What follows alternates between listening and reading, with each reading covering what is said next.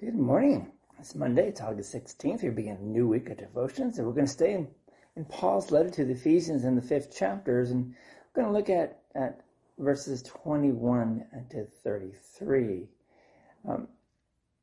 So let's read the first part of the text. We'll just read maybe through verse 27 this morning. So if you have your Bibles, open up. So, verse 22, chapter 5. Or 21, submitting to one another out of reverence for Christ. Wives, submit to your own husbands as to the Lord, for the husband is the head of the wife, even as Christ is the head of the church, his body, and is himself its Savior. Now as the church submits to Christ, so also wives should submit in everything to their husbands.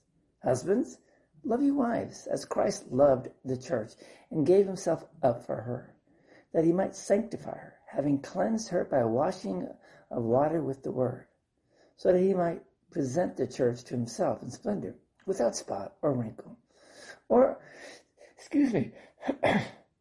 any such thing, that she might be holy and without blemish.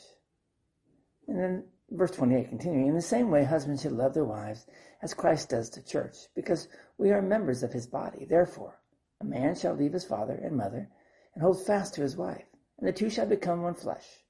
This mystery is profound, and I am saying that it refers to Christ and the church. However, let each one of you love his wife as himself, and let the wife see that she respects her husband. That's our text. A difficult text for lots of different reasons, but we'll see what we can do with it. So, submit. That's kind of where sometimes the problem starts. But submit is not a word that our society likes. America celebrates personal freedom. Our forefathers tired of submitting to the English government. So they wrote a document known as the Declaration of Independence. And the very premise of this document is that freedom is given by God.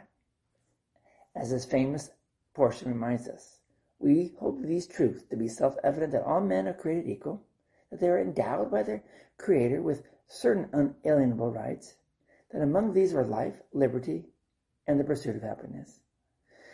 There is a truth reflected in that statement that often gets twisted. God did create all men equally, but God is a God of order also. Our forefathers recognized that truth. That is why they established a new government. Society without order, without laws, would run amok.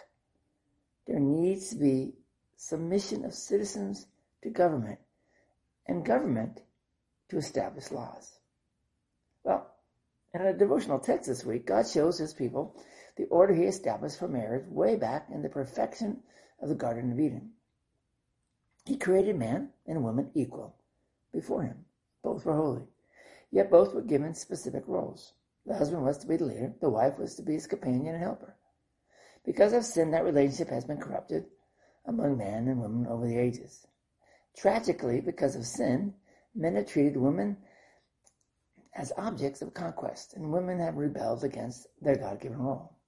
So when Christian husbands and wives carry out their God-given roles, they face ridicule and scorn from the world. Not only does the world rebel against the teaching of God's word, but Christians find their own selfish, sinful natures rebelling. So what is the remedy? Paul reminds us that by the miracle of baptism, Christ has made us spotless and holy. Remember, in verse 25, Christ loved the church and gave himself up for her. In verse 26, that he might sanctify her, having cleansed her by the washing of water with the word. And 27, so that he might present the church to himself in splendor, without spot or wrinkle or any such thing, that she might be holy and without blemish.